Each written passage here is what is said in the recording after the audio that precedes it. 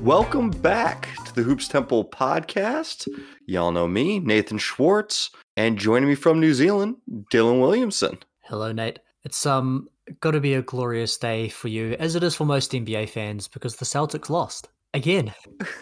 The Lakers fan of me is still weeping from their 3-0 deficit, but instead of getting the battle for 18, we're getting Nuggets Heat. I don't know if they have any flashy, fancy name to them. We're getting Pat Riley versus Stoner Central. I don't know. I don't know how we market the hell out of this. We're getting underrated, undervalued teams that are going to go against each other. Do the Heat, would they have like the highest like volume of championships, as in like amount of championships divided by years in existence, whereas the Nuggets have 0 championships and 0 finals appearances? Let's see, because Miami only started in 89, so 3 rings divided by 89. I don't know. San Antonio might still have them beat. Yeah, no, you're probably right. No, what are we talking about here? The Lakers and the Celtics both have 17. I think even with their They've been around for a long time, 75-year history. It's 17 divided by a lot of years. And also, once you like give the Clippers the credit for all of their championships, that's a lot fewer for the Celtics.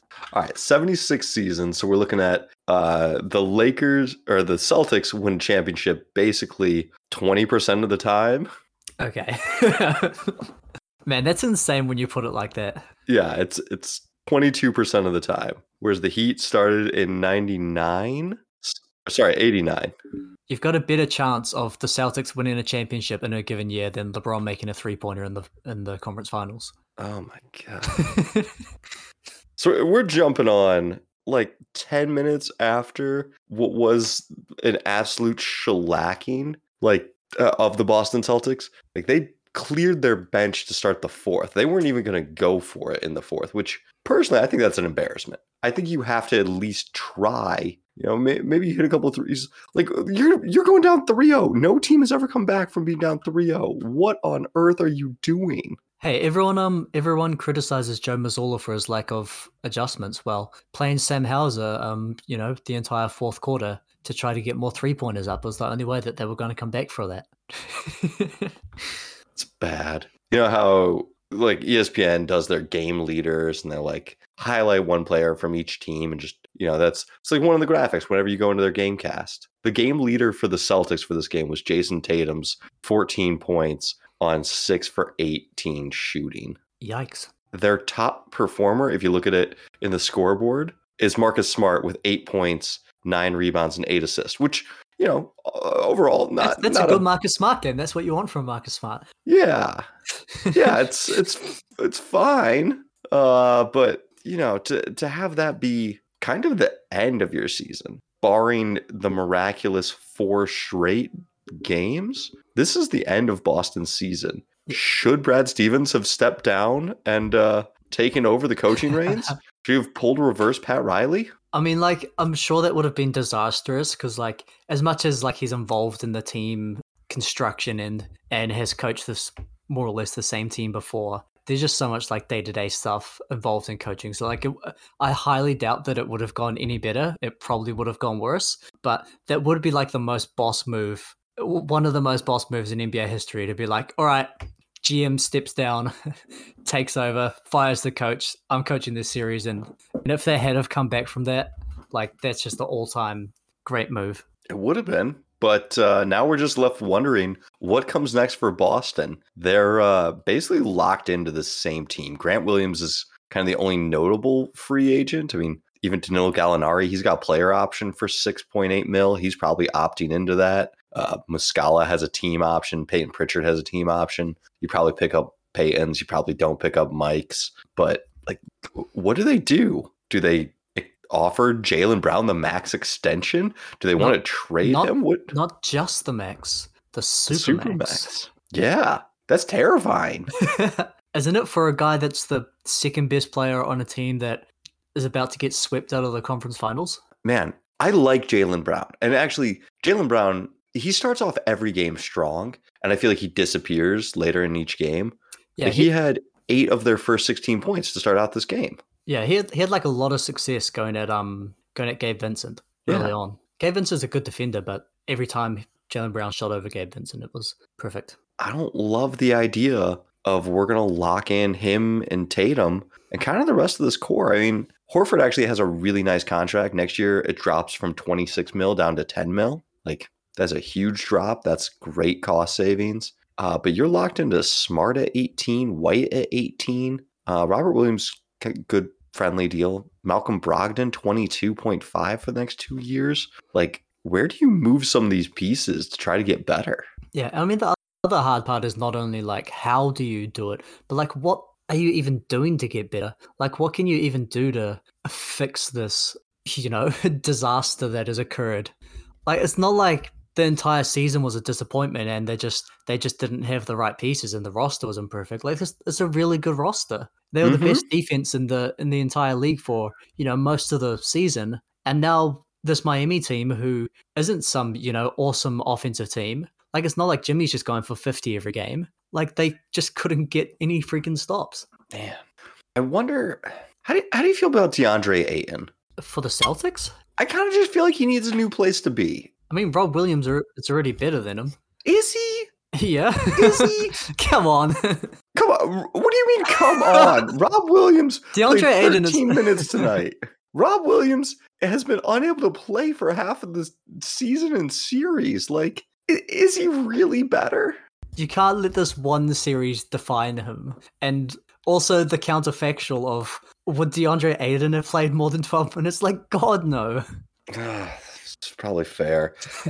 I'm trying to think, because like, you can't go sign anyone. Yeah. Your trade assets at this point are, can we move one of Marcus Smart, Derek White, or Malcolm Brogdon for like a competent level player? And like, I don't think you could trade them for another guard, because I mean, no one's going to do a guard for guard trade and you gain value. So you got to trade them for a big, and maybe trade a big for a guard somewhere. But these sort of difficult roster situations are very commonly resolved, especially after a disastrous series like this, with the easy solution of you just fire the coach. And Missoula's been getting a lot of crap for, a pretty he's poor gone. performance. See, the thing is, though, this is the first year of his contract, and he just took them to the conference finals. Like, are they really going to fire him and pay him the rest of his contract, his brand new contract, when, I mean, if you said before the season you lose in the conference finals, that's, they're not saying, okay, fire this dude.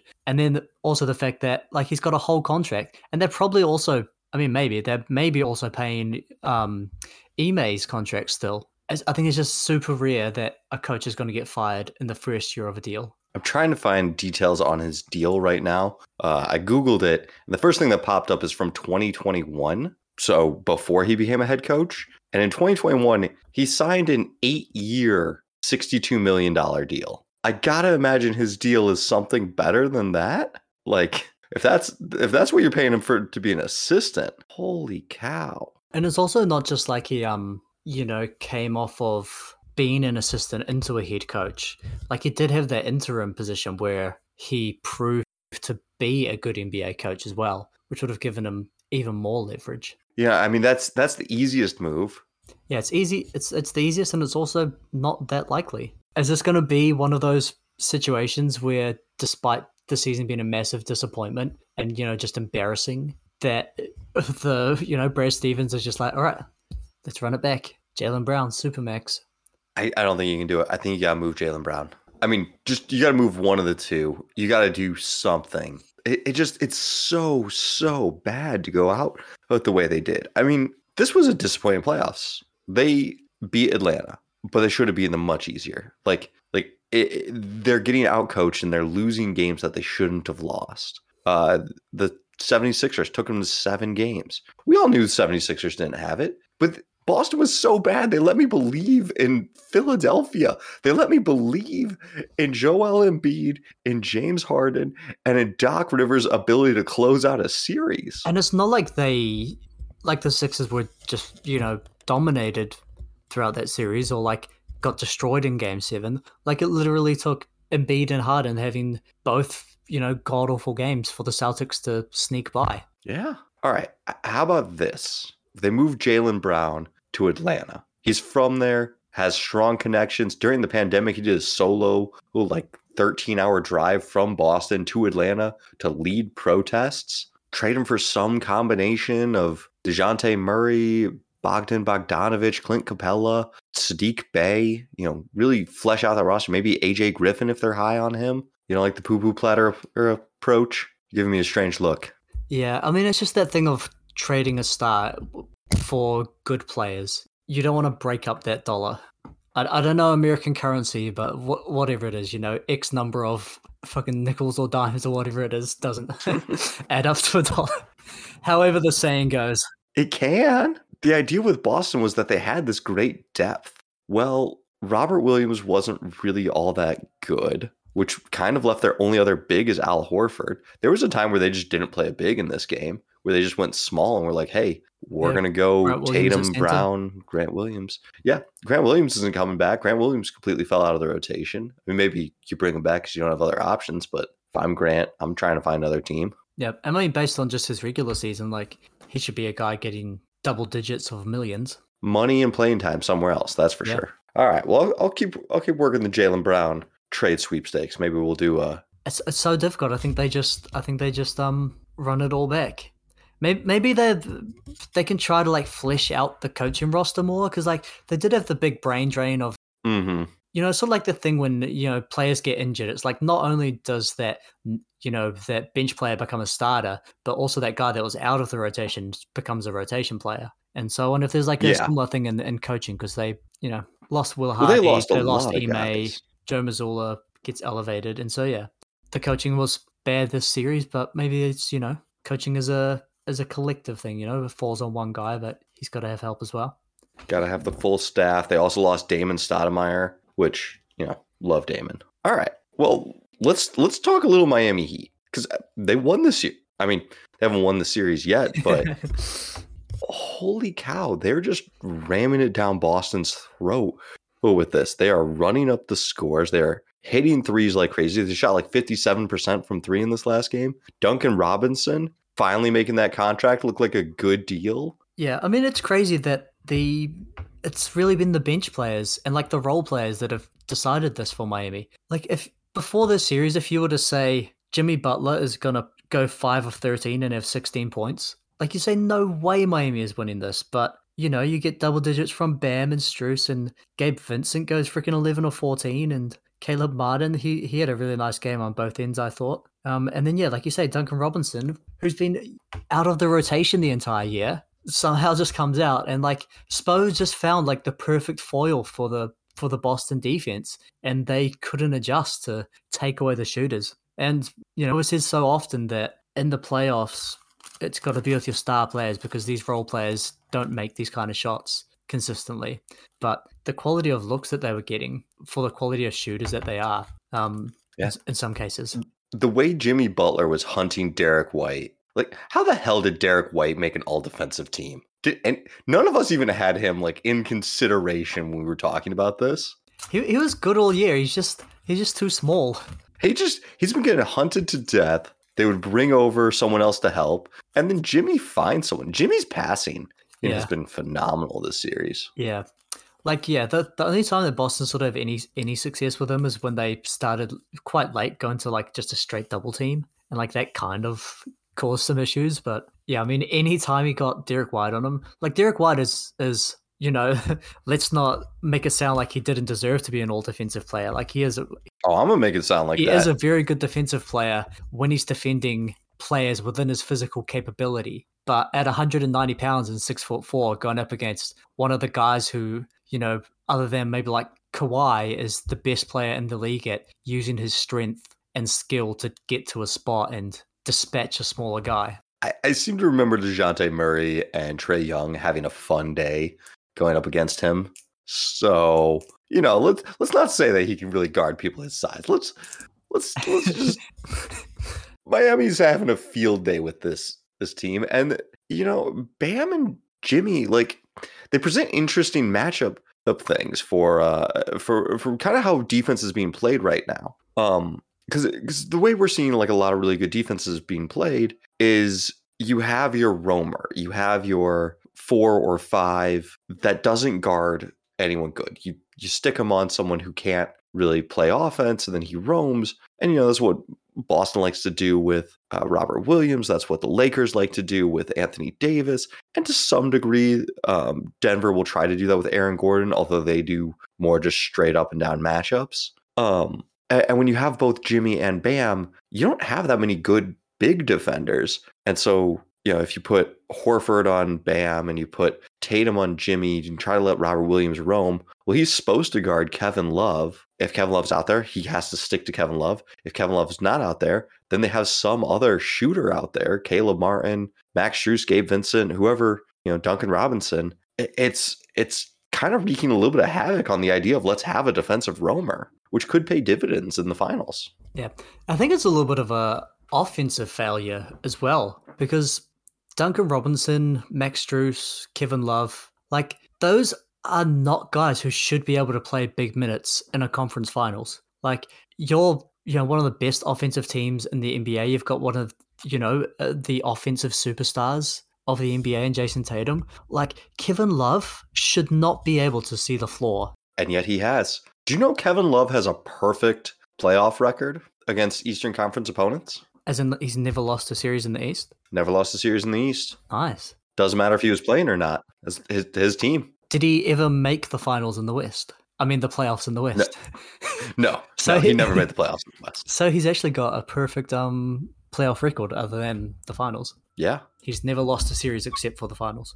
Yeah. Also, I think this series has really solidified the differences between Caleb Martin and Cody Martin, because there was a time in Charlotte which I just could not tell you who was better or who wasn't. 2021, they're both averaging like 4 or 5 points a game, playing 15, 16 minutes. They're like nearly identical numbers. Yeah. And now Caleb is going to the finals and Cody played in 7 games this season. Yikes.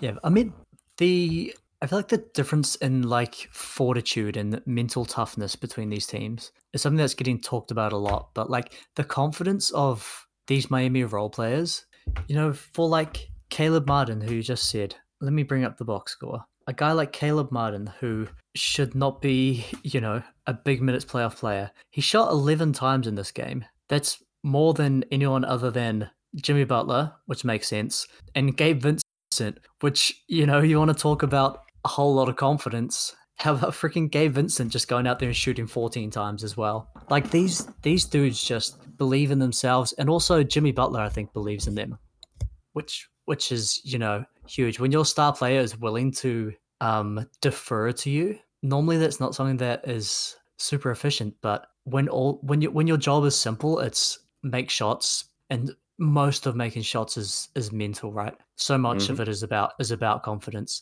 So when there's a guy that's imbuing you with that kind of confidence, and all you've got to do is make the shot that you make, hundreds of times every week in the gym, like that's why these games haven't been close. It's not all Jimmy Butler 50 points. Do you know who's the highest drafted player on this team?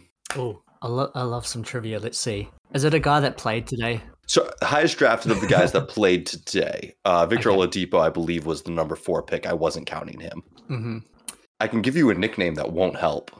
Oh, hang on. Is it Cody Zeller? It is Cody Zeller, yes. A.K.A. the Big Handsome. The Big Handsome. What was he, like the 4th overall pick or something? He was the 4th overall pick. Kevin Love was the 5th. Was it 2015? 2014? 2013. 2013. Man, what a terrible draft. Yes. You got him and Love are the only guys drafted in the top 10. Jimmy and Kyle, end of the first round. Vincent, Martin,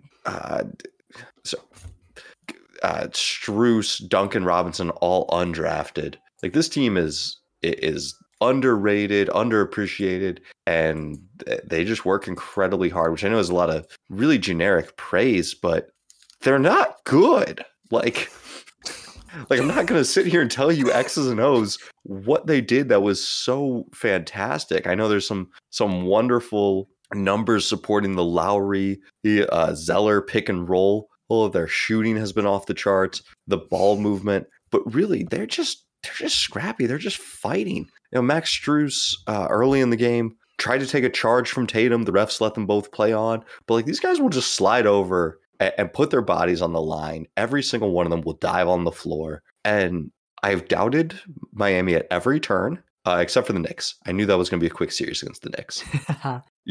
Going into what I assume will be the finals is them versus Denver at this point, because both teams are up 3-0. I'm picking Denver in 5, but I picked Boston in 5, and I might get the 5 games right, but that's pretty bad. Yeah. I mean, it's insane that this is a defensive loss for Boston. I mean, their offense is also terrible, but Miami is a team that wasn't successful in the regular season because they struggled with offensive creation, and they still don't have elite offensive creators outside of Jimmy, who had fucking 16 points and 6 assists, and they still got destroyed. It's just insane that this is a defensive loss for the best defensive team in the NBA. It's because the roamers. You can't roam against Miami. Now, when they put 3 shooters out there and engage your best defensive players, you got to have everyone out there actually be able to defend their man. I looked into the history of the 8 seeds upsetting the 1 seeds. This happened 5 times previously since the NBA went to the 16-team format. In all 5 previous times, we've had just 1 team advance beyond the second round. In 2012, the 76ers went second round. They took it to game 7. In 2011, Memphis Grizzlies made it to the second round, took it to 7 games, lost to the Thunder. In 94, Denver took it to the second round and lost in 7. Good history of these teams making it to 7 games in that second round. 3 out of the 5 have did it. In 99, the Knicks swept the Hawks in the second round, beat the Pacers in the conference finals, and then lost to the Spurs 1-4. So really, really strong run. That is the 27-23 Knicks due to a lockout, shortened 50-game season. It's like that whole year is kind of fluky. They got off to a rougher start, but this is the first full season team that's made it beyond the second round. Yeah, I mean, that's insane. And we talk about this phenomenon that's sort of emerged in recent years where, during that Warriors and LeBron run, there was a real feeling of inevitability that it was going to be the Cavs or the Heat or whatever, and it was going to be the Warriors. It just seemed like an inevitability that's where it was going. And then we came out of that period where there now isn't really a super dominant team in either conference. And, we're getting more into this situation of if you give yourself a chance, if you're in it, just if you're there, you do have a chance to go on to be a championship team. There's no great disparity anymore. There's no dominant team. If you're there, you have a chance to win the championship. And that's really caused a lot of teams to really go for it. If you look down the standings, in the West, for example, really 1 through 7 were probably telling themselves that they wanted to make the finals. And it's probably similar in the East. And now we get the situation where the 8 seed is going to the NBA finals and, has a chance to win the championship. And you wonder whether it's going to even, have an even greater effect on some of these teams that are just outside of it, but do have talented players. Whether they make the sort of marginal moves based on that idea of if we're there, we have a chance. Do you know the salaries of the Miami Heat? Not off the top of my head, probably not, no. Max Strus and Gabe Vincent combined, making more or less than $5 million this year. Aren't they both on less than $2 million? They are both on less than $2 million. They're both making 1.8, and they're both free agents this summer. These 2 guys are getting paid. Yeah. Hopefully not insane amounts, but they easily should be jumping up into that 10 range, 10 to 15. Yeah. I mean, wouldn't that be a tragic outcome if that's sort of the effect of the season is Miami have this great run, maybe they come up short in the finals, and then all their great depth gets sort of picked apart by other teams offering them more money than they can provide, and the NBA sort of incentivized that in a way by punishing these teams for spending big. Well, it's punished them from being able to spend big on other players. You can't trade if you're that much over the cap, if you're that much over the luxury apron, but you can still re-sign your own guys, or you can't combine them in trades for other people. So, hopefully Miami, and we'll get to the Lakers in just a minute, who also have quite a few upcoming notable free agents, but you're kind of incentivized to keep your own guys because it gets a lot harder to acquire other teams' guys. That's a good point. That is the one thing where they haven't tried to punish you for spending is that you can, as long as you don't need to sign anyone else, there's not a hole in your roster that you do need to fill. You can, sort of keep the same team together. Yeah. Well, I feel like that's a good segue over to the West where LeBron just looks mortal. I mean, I don't think there's any better way to say it, but he's come up real small. Game 2, he had that kind of missed reverse layup, then another turnover, got stripped hit by Bruce Brown, and missed another shot kind of all in the final 2 minutes of the game. Meanwhile, he's getting picked on defense. In Game 3, he had a rest for a little bit in the fourth quarter. Lakers had a slim lead and they lost it while he's on the bench and he comes back in and Denver continues their run. I don't think it looks good for LeBron. I'm not sure if LeBron's a top 15 player next season. Yeah, I mean, it shouldn't be surprising to say that about a guy that's getting real close to 40.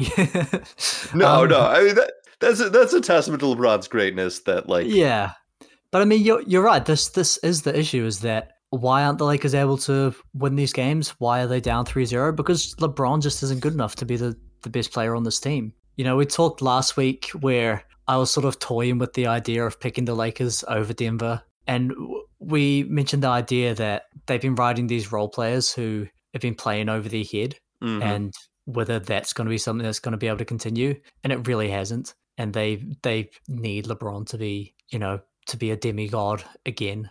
And he hasn't been able to do that offensively. He hasn't been able to create very good offense. He hasn't been able to close games. He hasn't been able to be that great shot maker. And then another thing that we talked about is how would they match up with Denver defensively? And that Anthony Davis is pretty much, as good a matchup as you can come up with for Jokic. That hasn't been totally untrue. But the issue then is that LeBron can't handle that help defense responsibility. He hasn't been able to give the Lakers, supplemental rim defense. And so when the AD is on Jokic, LeBron just hasn't been enough to defensively or offensively to make the difference in this series, like he would have been in past seasons. There's a moment in Game 3 where Denver just says, hey, we're going to go two-man game. It is Jokic and it's Murray. And LeBron's off guarding. He's guarding Bruce Brown. And they do their two-man game and they get a switch. Davis ends up on Murray. So, of course, they feed Jokic, who's now backing down. I believe it was Schroeder on the possession, and that I've got in mind. And LeBron steps down to the block, but he never gets across the lane to actually help with the play. And Jokic sees him there and kicks it out to Brown. And LeBron just cannot recover. Brown gets the shot up and it doesn't go in. But it just... LeBron never gets full enough over to help on Jokic, and then he's too far away from his own man. And the number of times and possessions that happened to him were really just quite astounding, the way they're able to pick on him. Davis, he's had an overall good series.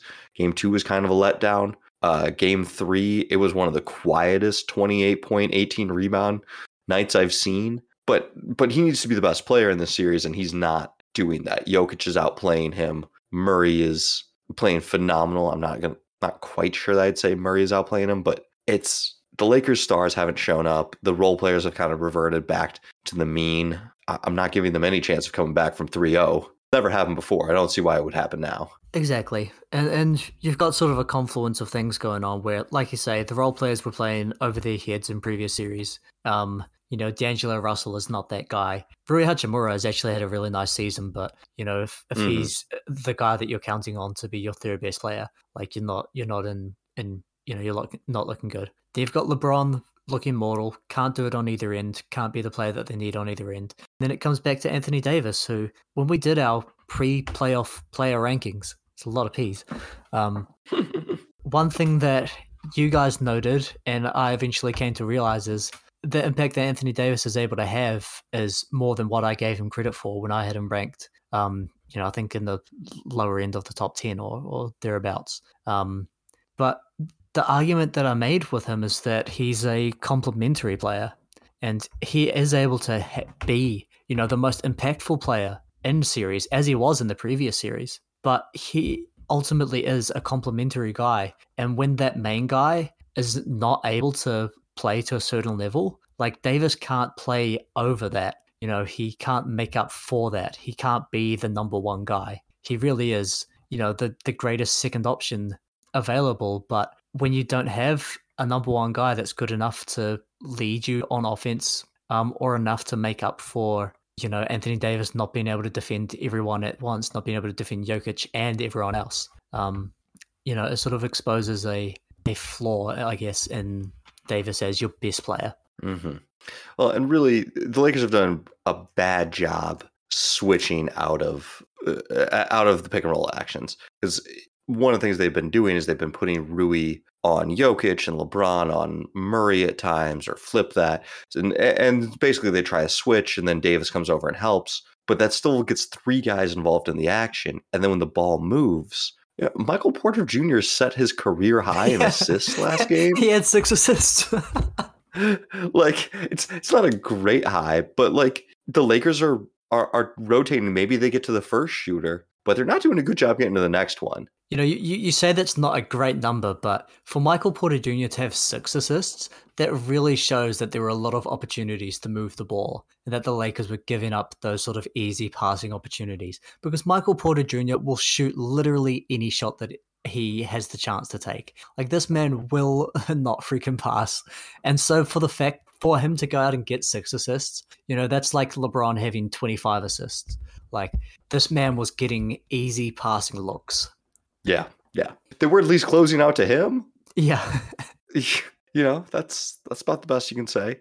Denver's defense also has been really good. I mean, the Lakers had, one play in the end of the third, or no, in the fourth, game 3, end of the fourth, where Rui is coming down the lane, he's got a fast break, and Jeff Green hustles to get back. Will this one ring for Jeff Green, provided the Nuggets win, be more impactful for his legacy than Kevin Durant's 2 rings? I mean, probably not, but it is still like very impressive. Not only the fact that he's gonna be, he's gonna win a championship as part of this team if he does go on to do so, but like, he freaking closed the game for them. Like, he was super important for them in this past game. Mm-hmm. Where Aaron Gordon, who we talked about as being a difference maker for the Nuggets, we were saying we can't see a way that the Lakers can win this because of the impact that Aaron Gordon's going to have, that he's going to be the X factor and the difference maker. And that dude was riding the bench for freaking Jeff Green to,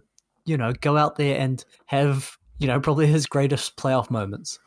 Green does provide more spacing, but there will be no Gordon slander here. Gordon has still had a really good series. He has, but the Lakers figured out some things with not guarding him. And I mean, the fact that you're able to get Jeff Green, to make those spot up corner threes, which he started doing in like the, those weird Rockets teams that I loved, where everyone was, it was just James Harden and a bunch of power forwards, and everyone was just shooting spot up corner threes. I'm really surprised we haven't seen more of Brown, KCP, Murray, Jokic, and Porter Jr. I would have thought we'd see a little bit more of that lineup with Gordon's lack of offense. And Gordon he's 9 points, 3 boards, 3 assists. Like, fair enough. Statistically, it's been a bad Gordon series. I'm going to say his impact out there does not show up in the stats. He's actually been really impactful defensively, which is what we expected. But I just haven't seen a ton of the 3 guard lineups, which I thought we would have seen a lot more of. Yeah. I mean, it's not like they've particularly needed it. It's not like there's buttons that Malone isn't pushing that are making the difference. So maybe that's like something that he's got in his pocket that he is willing to try, but just hasn't had hasn't necessarily had the need for it. And KCP was awesome in that last game as well. Like, this goes back, it all goes back to KCP. The true top clutch client. The Lakers traded KCP for Russell Westbrook, who turned into D'Angelo Russell. And KCP, if you just swap KCP and D'Angelo Russell, this is a slightly different series. Well, what's funny is D'Angelo Russell was traded for Kyle Kuzma. Kyle Kuzma was traded for Russell Westbrook, and then Russell Westbrook was traded for D'Angelo Russell. So it came full circle. There's something very satisfactory about those sorts of transactions. Yeah. It's like we could have saved ourselves a lot of hassle. Yeah.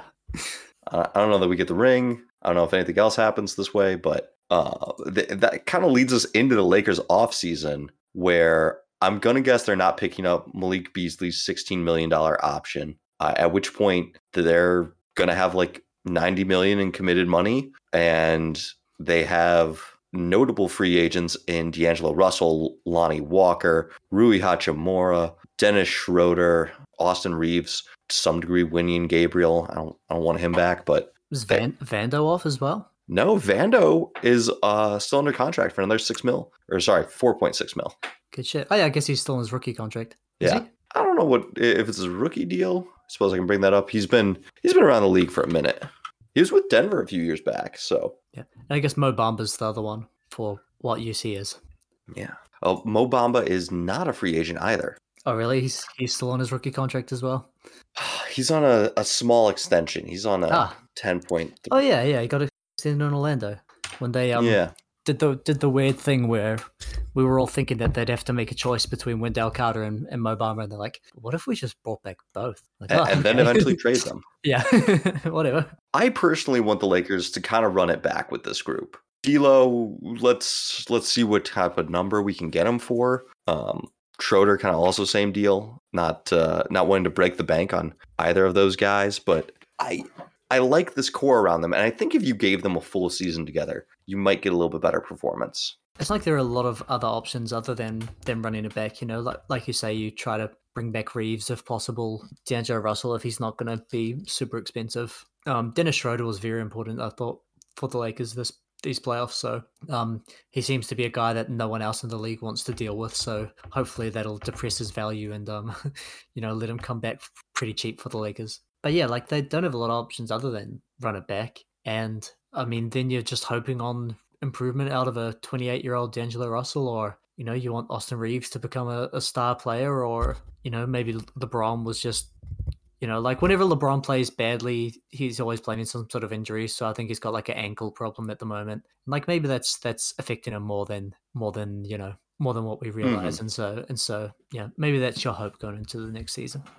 He's talked about a foot injury quite a bit. That's so. Yeah, I'm I mean, willing to believe that that's there. He'll probably go into the press conference in Game 4 in a moon boot. Yes, that sounds like a very LeBron move. But the core is good. The core is, Lonnie Walker has come on late the last couple of games. If you could bring him back and really maybe even get him into a starting role, get Austin Reeves if they're, if you're running a Reeves, Walker, Russell, Reeves, Walker, LeBron, Davis, Rui team with Schroeder and Vanderbilt, like that's a solid 7-man rotation that I think can do some stuff and has some lineup flexibility. The other thing that you can do to get cheap performances is, what do you think about I've seen some people saying that the Lakers need to bring in another big man so that AD can play the 4. Absolutely. Center is such a cheap position as well. Like you can get a starting center for the taxpayer mid-level if the Lakers are going to have that available. I'm not sure how expensive they'd end up, whether they'd be over that second apron and not able to use that. Oh, why are you even spending the taxpayer mid-level? You know what Cody Zeller's making? Yeah. Zeller's a mid-season signing for less than $1 million. Yeah. Like you can get centers who can play 20 minutes a game and start for you for pretty cheap, like replacement level center. You could go to free agency right now and get a guy that can play. And so that's sort of a cheap way that you can build out a rotation if you've got a guy like Anthony Davis who has the versatility to play at the 4. You can bring in a cheap 5 and you don't have to find a 4 where wings are a lot more expensive. Yeah, I like the idea about having some lineup flexibility and maybe bringing Mo Bamba back. Yeah, he's been hurt for quite some time. I think Game 4 he's been cleared for action finally, but yep, that's going to be the difference maker. Sure, the Lakers get Game 4 and then losing 5 to Denver. Denver's just a brutal matchup for an old team, that high altitude, their fast-paced style. Like, I think if Phoenix had been able to knock them out, I feel like the Lakers would have had a much better shot against Phoenix. But Phoenix also just isn't that good of a caliber team. Yeah. I think it's probably pretty true to say about most series that if the inferior team had have gone through rather than the better team, that the opponent would have an easier job. All right. Well then, we got some finals talk. I just want to make sure before we go on to this segment, Nate, that this isn't your way of trying to reverse jinx the Lakers into coming back from a 3-0 deficit. I mean, there'd be no better way than to preview an NBA Finals that isn't secure yet. It's 100% my way of trying to reverse jinx this. All right, let's reverse jinx it. What are the Nuggets going to do when they definitely make the finals? I think the Nuggets don't make any adjustments. I think the Nuggets say, we have been a vastly superior team, and we want to make you adjust to us first. Yeah, I mean they're the favorites. They're gonna have home seed. They've been playing the best. They've got the MVP. Sorry, not the MVP. They've got the best player. This And should have so been MVP. yeah, there should have been MVP. And so yeah, I think so. Is there anything from the way that the Heat have played against the Celtics that you think is not going to work against the Nuggets? Like we just talked about all the ways that the Heat have, absolutely just dragged the freaking Celtics. Is there anything about the way that they're playing here that you think would not be successful against Denver, either on offense or on defense? No, Right? I, That's, I that's mean, kind of what I was like, thinking. they attack Boston's help side defense, but Denver actually does a fairly decent job of playing you straight up. I mean, Jokic having to defend Bam might be a little bit rough, but it's not like Bam is going to really stretch Jokic out. Jokic can stay within 10 to 16 feet of the rim at all times. Like, he'll probably give up Bam's free throw line jumper, which if Bam wants to hit 10 free throw line jumpers in a game, like great, that's fine. Gordon against Jimmy, I really like that defensively. And then all of the Heat's shooters that can rotate around. Weird enough to say, MPJ is really good at defending shooters. He just has long arms that can be really problematic. And if you're just going to run around, KCP and Bruce Brown do a really good job switching off of screens and picking up guys. Like, you're going to target Murray. Jimmy's going to try to put Murray into every pick and roll action and attack him, get him to the block, get him into the mid range. But I think Denver has enough help around him and can do some pre-switching to try to get him out of pick and roll actions and then provide a fair amount of rim support around him. Yeah, I mean, not just Murray. I think really anyone except Gordon, Jimmy is going to have a pretty good, matchup against. Like KCP and Bruce Brown are both really good defenders, but they're only about 200 pounds. And so, like, you get into like this sort of Derek White thing where, like, this guy is a good defender, but he just doesn't have the size, the physical strength to contend with Jimmy Butler. And like Aaron Gordon definitely does. Like Aaron Gordon is, strong as fuck, but he's a big dude.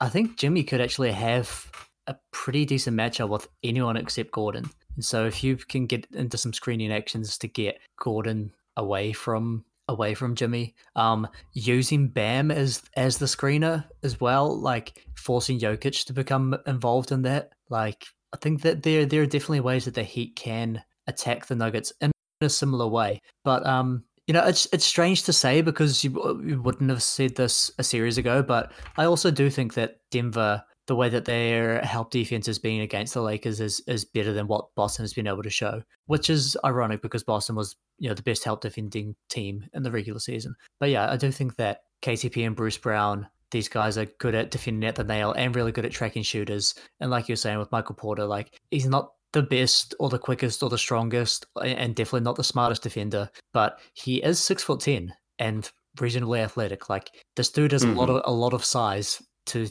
contend against shooters. And I want to keep going back to the same point that we had a while back about Aaron Gordon. The guys he has had to defend this year, this playoffs. I mean, Kawhi gets hurt, but still had to guard Kawhi for a bit. Had to guard both Durant and then at other times Booker. And now LeBron and Davis. Like, what is Jimmy? He's had to go up against the elites of that kind of bigger wing club. And Jimmy, I should say right now, this season he's in the same range with all those guys. He's probably better than LeBron. The playoffs, he's definitely been better than LeBron. But it's such a cast of characters that he's already had to defend that I'm really not too worried about him having to guard Jimmy and even Jeff Green guarding Jimmy. Like I think they've shown that they've got this. Yeah, Jeff Green actually is a pretty good matchup as well. Because like essentially the problem with Jimmy is that he's really strong and also like he'll get you with the pump fake, and so like he's getting to his spot, and then when he's stopping, like you need to not be super jumpy and contest without fouling and contest without losing your defensive positioning. And like Jeff Green has never been a great defender. Like he's always been, one of those guys where like he's got these great physical tools. He should be an elite defender, but he's strong and he's not going to bite on everything. And those are the two most important things when guarding Jimmy Butler. And so like Do I think Jeff Green's going to be a Jimmy Butler stopper? No, but there are going to be minutes where you've got to have someone other than your best defender on, and I think Jeff Green is, as reasonable a guy as you can hope for from a, sort of a deeper bench player. Yeah. And I'm really excited for kind of what this might do for some guys' all-time rankings. I know this is something I usually do more with Aaron. So, no, you're not always the biggest on the historical discussions, but prior to the season, we did a top 100 and Jokic came in 49th. Provided he wins the championship, I will do the same for Butler. But if Jokic wins, I'm just looking at my list right now, and at number 20 is Dirk. I don't think he's quite got Dirk because he doesn't have the longevity. 21 is Giannis. I feel like he's right there with Giannis. 22 is Kevin Garnett. I'll take him over Kevin Garnett. And then 23 and 24 are Bob Pettit and Dwayne Wade. I think he's got it over both of them. So if he can win a chip, we're talking about the jump from 49 to mid 20s all time, which I think is just crazy. Yeah, when you go from what Jokic is now to a guy, multiple MVPs and a championship, like you're saying, like there's only like 25 of those guys that have ever, gotten to that level of play. And it really is that sort of Dwayne Wade, Giannis, Kevin Garnett sort of, category. Mm-hmm. Aaron has this great thing where he says, all right, the top 10, you need to have 5 combined championships and MVPs, and you have to have at least one of each. So none of this John Havlicek sneaking in there with his whole mass of rings. You got to have both an MVP and a ring. And I think that's kind of what the top 20 is starting to become, is 3 combined MVPs or rings. And it doesn't hold true for everyone. You're going to have guys like Oscar or Jerry West who don't have, either. West has a ring, but I guess they both have rings. But like, you start going to have rings and MVPs, and that is going to be the full top 25 before too long. And so that's where I think Jokic could jump up to. For Jimmy Butler, we kind of felt it was like a bit of a hot take. We had him at 79 before the season, and although he didn't have a great regular season, kind of a below average Jimmy Butler performance, we've got Paul Pierce hanging out at 57 on our all-time rankings. If Butler gets a ring, I'm really comfortable having him in that Paul Pierce range. Yeah, I mean, frankly, if he gets a ring, I'm comfortable even moving him up into the 50s range. So there's some elite number 2s in there, but not real number 1s. If he doesn't get a ring, Damian Lillard 61. Would you rather have Lillard's career, or would you rather have Butler's career if he just makes the finals? Oh, absolutely. Oh, I mean, finals. Start off strong with that absolute. I was thinking championship. I was like, oh, no doubt if it's championship. I mean, probably fairly similar if it's just a conference final, or just the finals rather. What's Jimmy's highest All-NBA team finish? I believe just the second team. I can double check, make sure he didn't get a first team in there, but just the forwards that he's had to go up against have been kind of insane. It's been a legendary run for forwards. Yeah, this year is his highest with the second team. Got this 4 year was other his third highest. teams. Yep. Yeah. I mean, the reason that I care about these awards is it kind of, gives you, and the reason that I take them seriously is that, it's hard to remember every single thing from every single series, especially going, the further you go back. And so I really do put value into, all NBA selections. And if the best that he did was All NBA second team when the 5 forwards that are better than him weren't eligible because they didn't play that much, I'm not that comfortable putting them in, top 50 sort of range.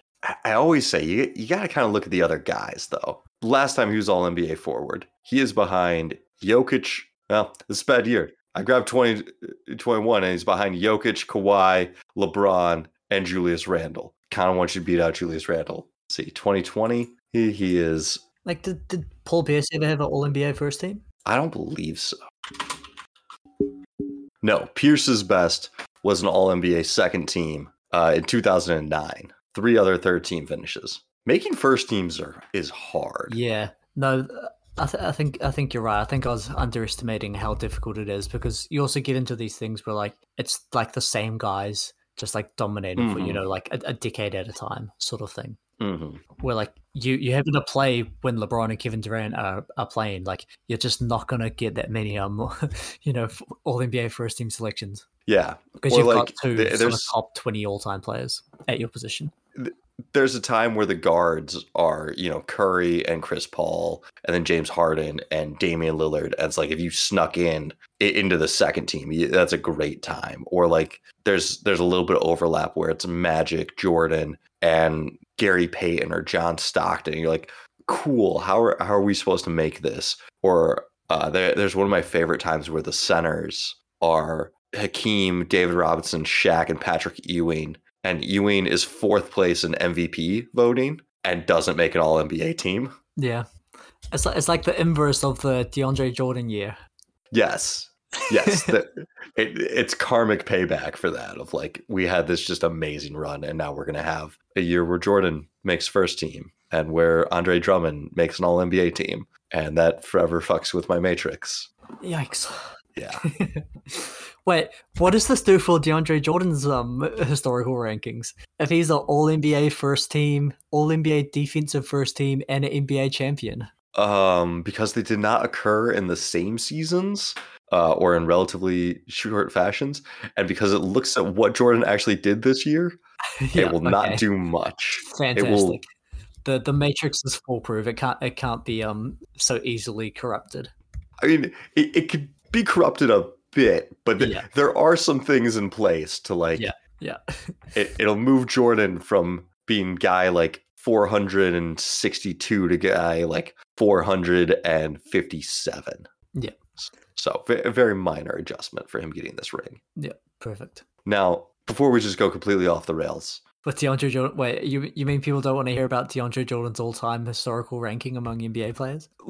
I mean, Aaron and I will get there. We are trying to build out top 500. I've pretty much cleared my Tuesday, Wednesday right now. We're gonna try to build that out from 100 to 200, and we're gonna have to probably re-rank Bam depending on how the finals go. But he's gonna be in that range. But can I get a firm prediction for you for the Heat Nuggets finals matchup should it happen? Nuggets in 7. Nuggets in 7? You think this is gonna be 7? I thought that the Celtics were the best team and still remaining in the playoffs, and the Heat are about to sweep them. That's totally fair. That is totally fair. Man, it feels weird. I picked the Bucks in 6 because I had so much faith that the Heat would beat them, or not beat them, but would push them, would challenge them with a healthy Giannis. Yeah. And then the Knicks, I don't really even count that series because I was like, yeah, of course Miami's gonna beat the Knicks. I think I did 5, and that came true. And then I somehow just lost my confidence in them. I felt like Butler wasn't going to be able to sustain this, and while he's had a bad game 3, he was averaging 30 points before it. I think I'm going to go with Denver in 5 because close out on home court. It could be 6, but I really feel a lot more confident in Denver, for better or worse. I think Denver in 6 is more likely than Heat in 6 by quite a bit. I would hope so. I would hope that the... I don't know what I'm trying to say, but yeah. I think it's... I would hope the 1 seed has a better chance of winning than the 8 seed, but man, Miami's just been good. And, some of it's luck. Some of it is the fact that, hey, the Oladipo and Hero injuries have pushed them off the court and have allowed Duncan Robinson to just flourish. And I am 100% here for Duncan Robinson. Duncan Robinson looks like a cop, and we all know about KCP's history of the legendary game of having to play with an ankle bracelet. And so I think he's going to look at Duncan Robinson in his police officer hairstyle and take it personally. Is that a good thing or a bad thing? Is he going to just have PTSD flashbacks when he starts taking it personally, or is he going to play better? He's not letting Duncan Robinson get anything. We'll see. Well, Dylan, where can the people find you? In the depths of winter. I always forget that's winter over there for you. Because it's like full-on summer here. It's fucking cold, bro. Just bought a new chainsaw. Been chainsawing up a tree. Been painting in the back deck. Or putting a new stain on it. Been ripping off siding on my house. It's been house project central. It's definitely summer over here. Let me just gain your mockery as someone living in Michigan that me saying it's cold right now is 60 degrees Fahrenheit. Oh, screw you. You can find me here, Hoops Temple at gmail.com, Hoops Temple Pod on TikTok. And Aaron's not with us today, but you can find him Possible Shares on TikTok. Hit us up.